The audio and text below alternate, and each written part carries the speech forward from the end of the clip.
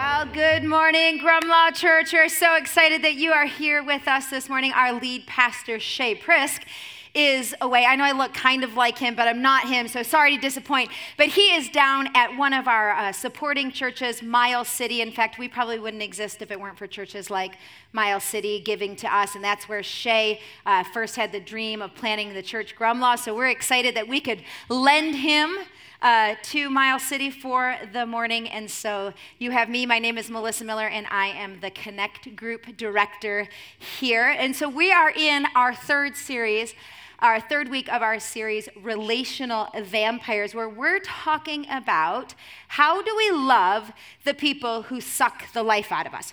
And if I'm completely honest with you, I was not super excited about this series when I first heard about it, because I just saw the title and I thought, for real, are we going to do something about Halloween? This is a church. I have little conservative views, and I'm like, I don't like Halloween, and I'm sorry for those of you who love it, and for my children who absolutely love it, thanks to my husband who came to the rescue, because I didn't even let my kids trick or treat, and then he was like, that's stupid. We're going, kids. Then out the door they went, and now they love it, and they get lots of candy and cavities as well. But anyways, so I wasn't super excited about this series until I dove into the content. And what I very, very quickly came to realize is that loving people is central to following Jesus.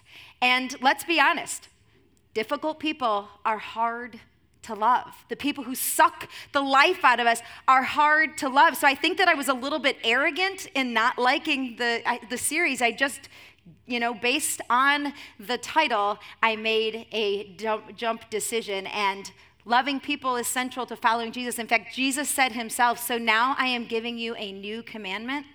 Love each other just as I have loved you. You should love each other. Your love for one another will prove to the world that you are my disciples. My love proves to the world that I follow Jesus.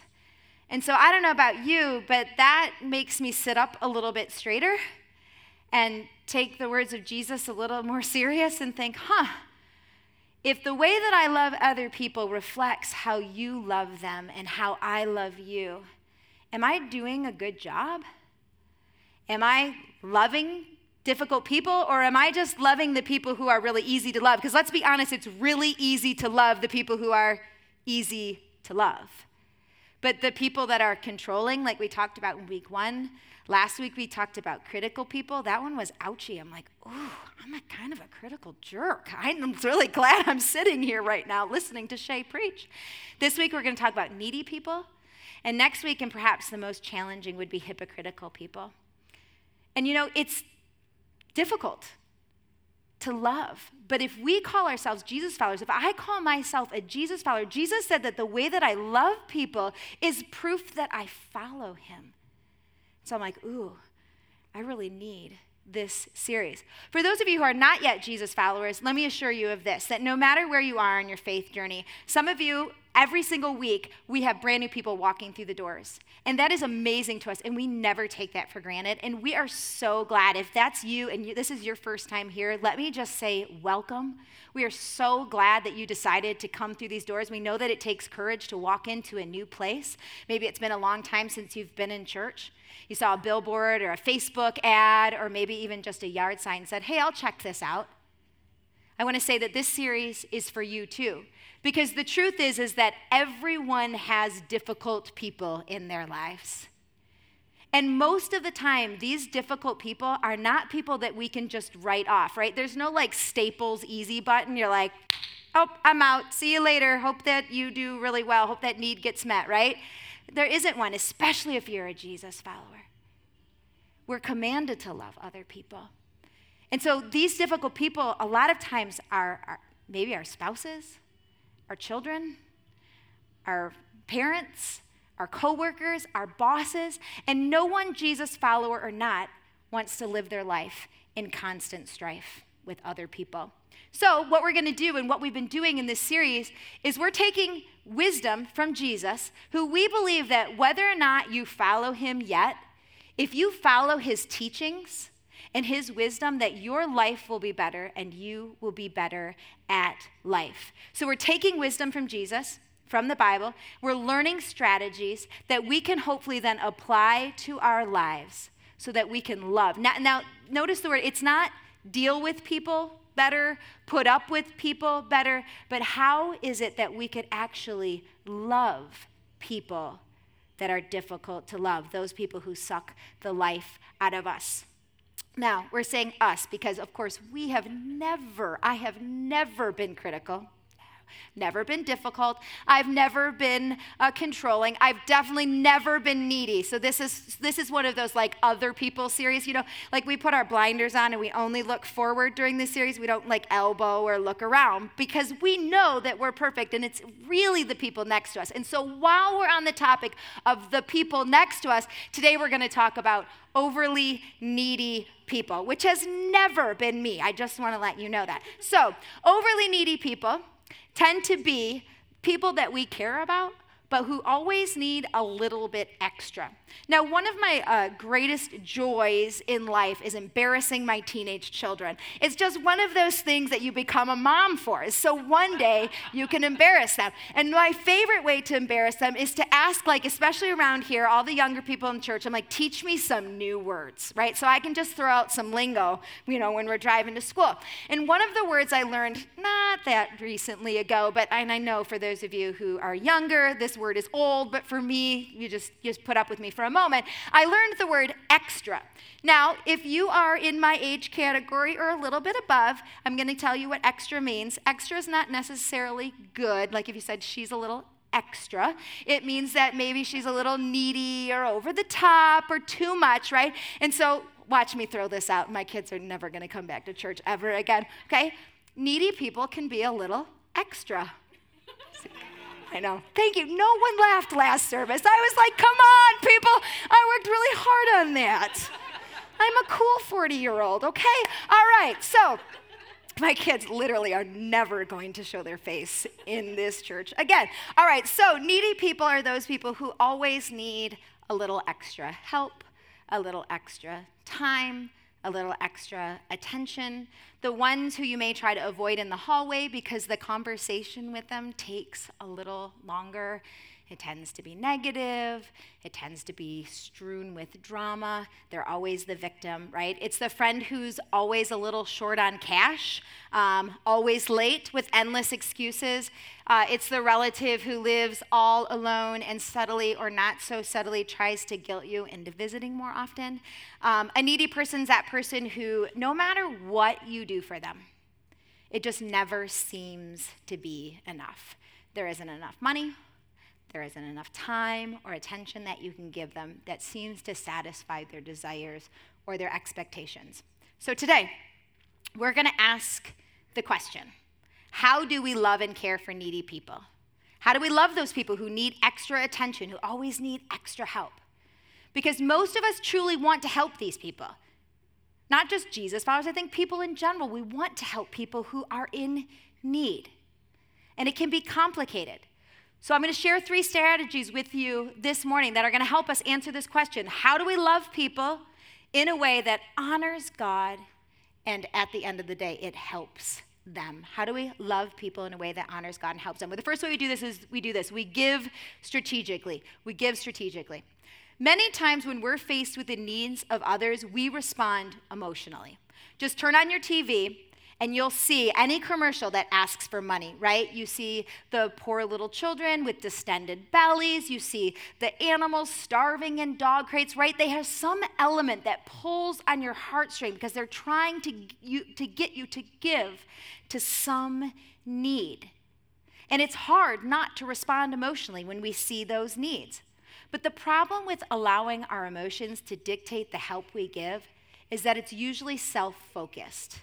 We give to make ourselves feel better. We give to relieve the sadness or maybe the guilt that we feel. But rarely when we respond emotionally is the focus actually on the person who needs help. So the key to loving in a way that honors God and truly helps other people is to give strategically. I'm going to demonstrate with this story. There were two men who were followers of Jesus while he walked on this earth.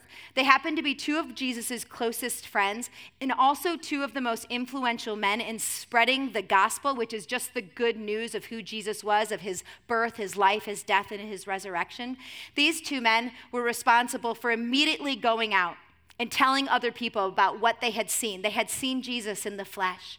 They had walked with him. They had talked with him. They saw miracles. They saw him die on a cross. They saw him placed in a tomb. And then they ate breakfast with him on the beach after he had rose from the dead. So these men, there was nothing stopping them from telling people about what they had seen and the life change that they had experienced.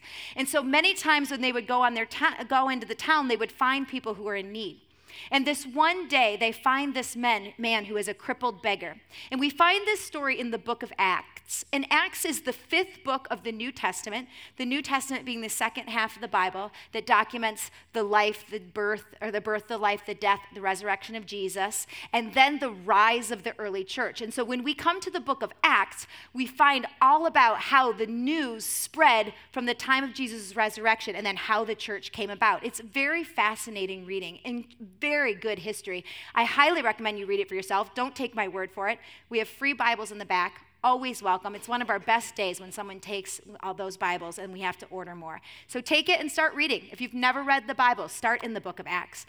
So we're going to pick up this story as Peter and John are approaching the temple. And it says this: as they approached the temple, a man lame from birth was being carried in.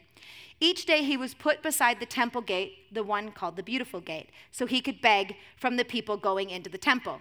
And pick up with me here. It says, when he saw Peter and John, the man who was begging, about to enter, he asked them for some money. Peter and John looked at him intently, and Peter said, "Look at us." And the lame man looked at them eagerly, expecting some money. But Peter said, "I don't have any silver or gold for you, but I'll give you what I have. In the name of Jesus Christ, the Nazarene, get up and walk." And something amazing happens. It says that Peter took the lame man by the right hand and helped him up. And as he did, the man's feet and ankles were instantly healed and strengthened. He jumped up, stood on his feet, and began to walk. Then walking, leaping, and praising God, he went into the temple with them.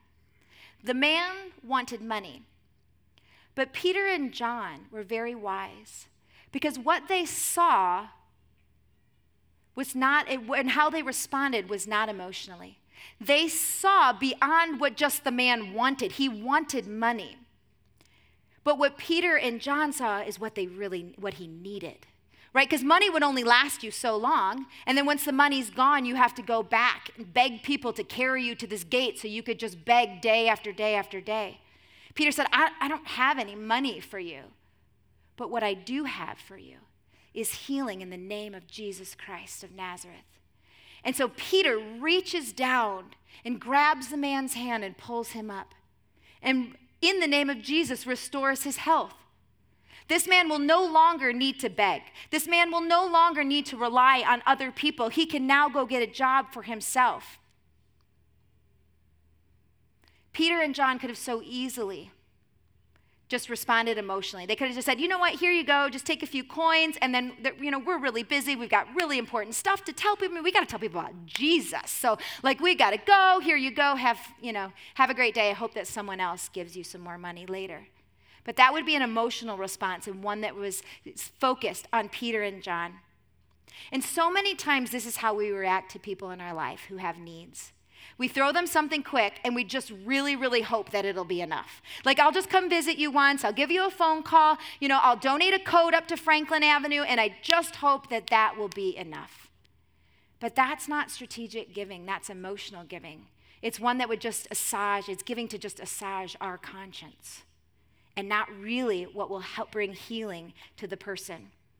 So Peter and John gave this man a hand up. Give me your hand. I'm going to help you up.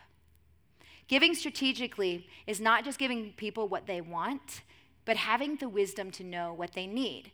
If your friend or your family member or your kid comes to you and you're like, hey, I need money for my car payment, I need money for my phone payment, I need money for such and such, And you know that they just went out and bought the new iPhone 5000 because wait. Let me tell you why you need it. It has 3 cameras. I mean, did you hear? It has 3 cameras. I don't know what the cameras do, but I need it because I'm going to be a professional photographer. So you know they just spent $1,500 on a phone, but they need money for their bills. Well, to give them money for their bills, like if that's my kid, that's not helpful to them. In fact, it's actually harming my child to not have natural consequences sit in and learn what irresponsibility leads to. But how do we do it? I mean, honestly, how do we love in a way that honors God and helps him? How do we give? How do we give strategically? And I have to be totally honest with you, it's really hard to know without God's wisdom and guidance. It's hard to know what the right move is. It's hard to know when to give money, when to give extra time, when to step in. And when I'm faced with a situation like that, I just pray. I mean, in prayer is just sharing honest feelings with God. And I just say, God, I don't know what to do in this situation. I don't want to do nothing and look unloving, but I also don't want to do something that would be harming someone. I mean, I make decisions like that. My husband and I do all the time in parenting, right? I want to make the right decision. And so many times I want to do everything for my kids because I want to spare them pain and I want to, spare them from the consequences that really are good for them sometimes. But that's not giving strategically. That's giving emotionally. I have to say, God, show me how to meet the needs of this person. Show me how to be more kind to my boss. Show me, God, how to meet the needs of my mom when I can't do that.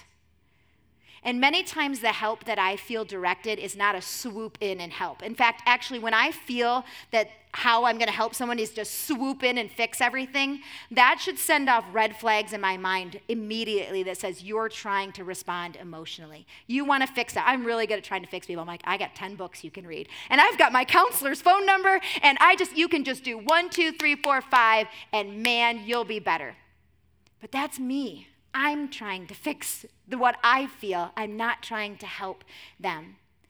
So most of the time, what it looks like to help someone strategically is just to walk alongside of them.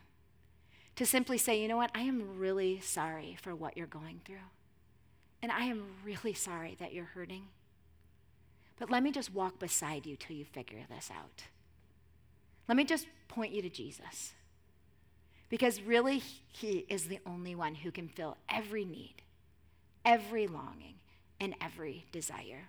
He's the only one who can heal past hurts, broken hearts, and broken relationships. And really, aren't people who are needy, aren't they just hurting? They're just people who are hurting. So to love those who are needy, to love them well in a way that honors God, in a way that really helps them, we have to give strategically. And the second thing we have to do is we have to serve wisely. I just finished this amazing book called The Ruthless Elimination of Hurry. I saw the title and I was like, I need to read this book. It was written by a pastor who is out in Portland, Oregon, and he starts the book with a brutal truth of how he almost destroyed his life. He was running a mega church out there. He was giving 6 messages every day. I mean, he was working like 60, 70, 80 hours of work. And he talks about how he literally almost ruined his marriage, ruined his family, and how he's like, I could have led the church astray as well. He said, I was not living in a way that I knew that I was supposed to live, and he hit absolute rock bottom. And out of that came an incredible book that I highly recommend reading. And what turned his life around was taking Jesus seriously. He said, I had to take Jesus seriously. I had to take his invitation to an unhurried, intentional life. And I wanted to read just a little bit of what he wrote. He said, the reality is I want that life, an unhurried life, but I'm not willing to adopt the lifestyle behind it. And I think that's how a lot of us feel about Jesus. We read the stories of Jesus, his joy, his resolute peace through uncertainty, his non-anxious presence, how relaxed and in the moment he was, and I think, I want that life. We hear of his open invite to life and life to the full and think, yeah, sign me up for that.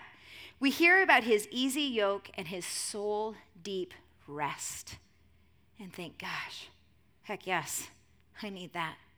But then we're not willing to adopt his lifestyle. Jesus always had time for people, and people always wanted something from him. And I mean, they always wanted something from him. They most of the time didn't even want him. Jesus would give the people healing, and then they would walk away, and they wouldn't even come back to say thank you. He didn't receive most of the glory or any of the praise for what he was doing. There wasn't much appreciation for him, yet he always had time for people. He always had compassion and empathy. And I wondered, how is that? Because he was fully human while he was here on earth. He had a physical body with energy limitations just like you and me. How was he always able to serve selfishly, love authentically, give generously, teach faithfully, and listen compassionately? It's because he served wisely. Jesus always gave from a soul that was full. He had a regular rhythm, and his regular rhythm looked like this. And I just pulled out different excerpts from Matthew, Mark, Luke, and John, which are gospels, which record his life.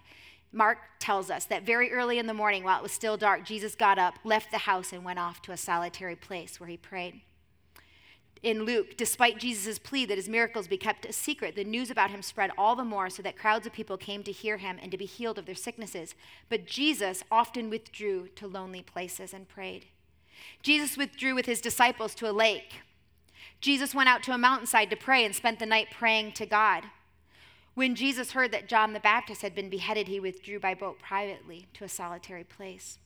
Because so many people were coming and going that they did not even have a chance to eat, Jesus said to his disciples, "Come with me by yourselves to a quiet place and get some rest." After Jesus had dismissed the crowds, he went up on a mountainside by himself to pray, and when evening came, he was still there alone. Jesus knew that his power rested in God alone, and that in order to give to those in need, he needed to fill himself up with the wisdom and the presence of God. And if Jesus, the Son of God, who was fully God and fully man, needed to spend time with God, how much more so do we? So can I ask you an honest question? Are you exhausted? If you saw this book, would you be like, I need to read this? Are you tired of the hurry and the rush and the faster, faster, faster, go, go, go? Because the truth is, when we have people who come to us with needs, if we have no margin, we can't even help ourselves. There's no way we can meet their needs. If you're exhausted, I hear you. Better yet, God sees you. And the invitation that the author of this book took to slow down and sit with Jesus and learn from him, it's your invitation too. I mean, that's good news, isn't it? We have something here called the Grumlaw 7. If you've been coming here for a while, they're the banners you completely ignore as you walk down the hallway. But we do have them out for a reason. And we believe, like if your answer was yes, man, I am tired, and yes, I need to sit with Jesus, your next step is along these lines. We have weekends, which means just showing up here on a consistent basis. I think the average person goes to church the average church goer goes to church maybe once a month. So just showing up on a consistent basis so you can be loved on by people, so that you can be filled up, so that you're not so empty. Baptism, daily encounter. This one I think is one of the most important of all of the Grumlaw 7 because this is just spending quiet time with Jesus. Like I said, the Bibles are in the back. Grab a Bible. Sit down with Jesus. Start in the Gospels. Start in Acts and just begin to read. Just begin to pray. Just sharing, God, I don't even know what I'm doing. I don't even know that I know who you are.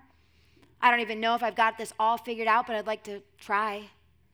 Just speaking to God and watch him show up. Generosity, giving, groups. Groups is another really important one because it's a place where you can come in and just be loved by people, where you can be exactly who you are. You don't have to hide a thing.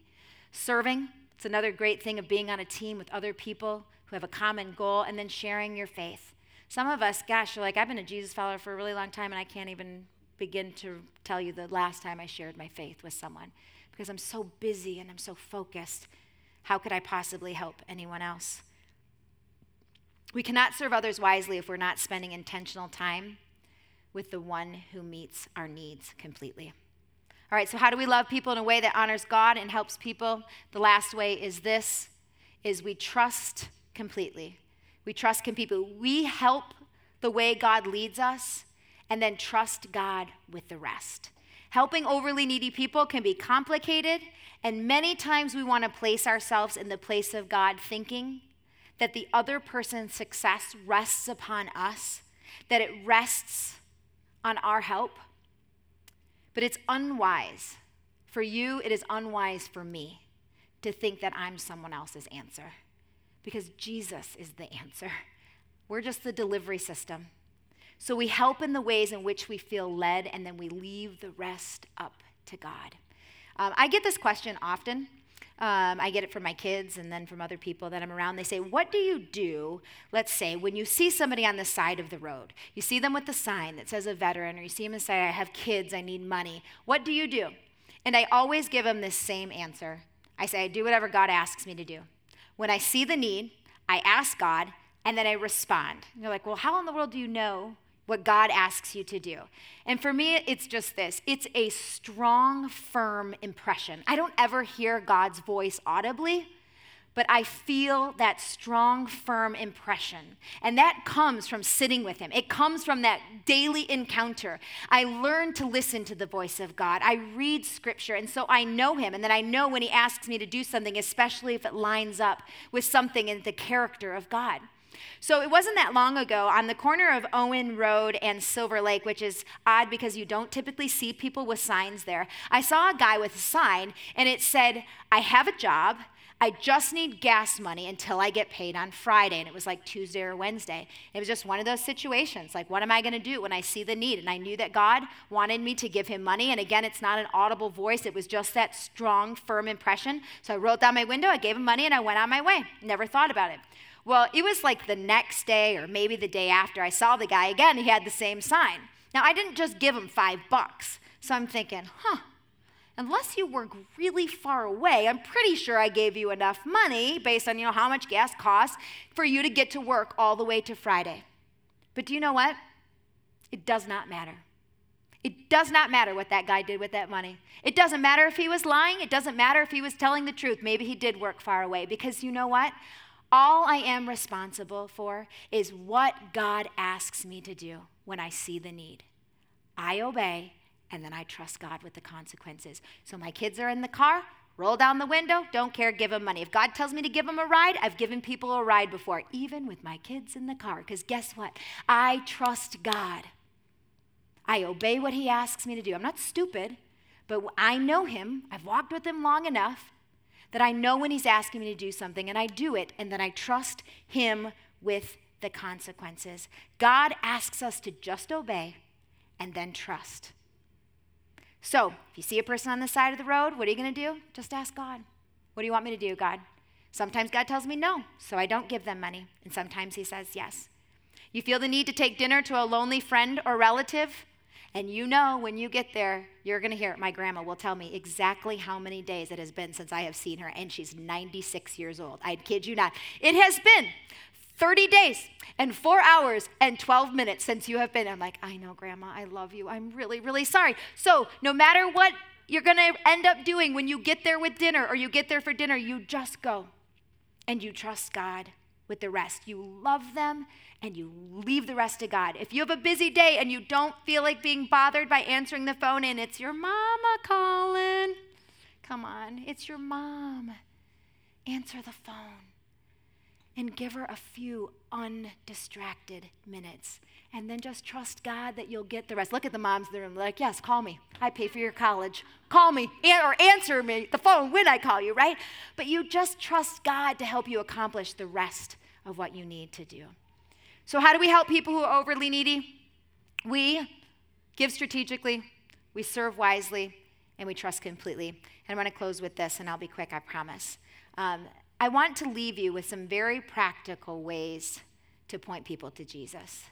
Because at the end of the day, I have nothing to offer someone that was truly going to meet their needs. Only Jesus can do that. And if I'm completely honest, it's not just those people. There have been so many times where I have been the needy one. And most of the time it's in my marriage, where I have placed expectations on my husband that he was never meant to fill. And I have unintentionally hurt him by doing that. And we can all do that. Because the truth is, I wanted him to fill something that only Jesus can fill in me. And so when it comes to us, we can meet our needs with God by that Grumlaw 7. But how is it that we come alongside someone else and help point them to Jesus? 3 really practical ways. 1, invite them to Grumlaw. Invite them to Grumlaw and ask them, say, come sit with me. I want you to do this. When someone comes to you and they have a need, I want you to say, hey, you know what? I go to this church on Sunday, and I find that they really help me in the areas where I have need. Will you come sit with me? Not, hey, you should show up to my church on Sunday, see you there. No, that's like giving strategically. That's like, hey, I can't fix your problems, but I'm going to walk alongside you. Will you come sit with me? And then also, too, you can invite them to read with you. Do a YouVersion study. YouVersion is a free app.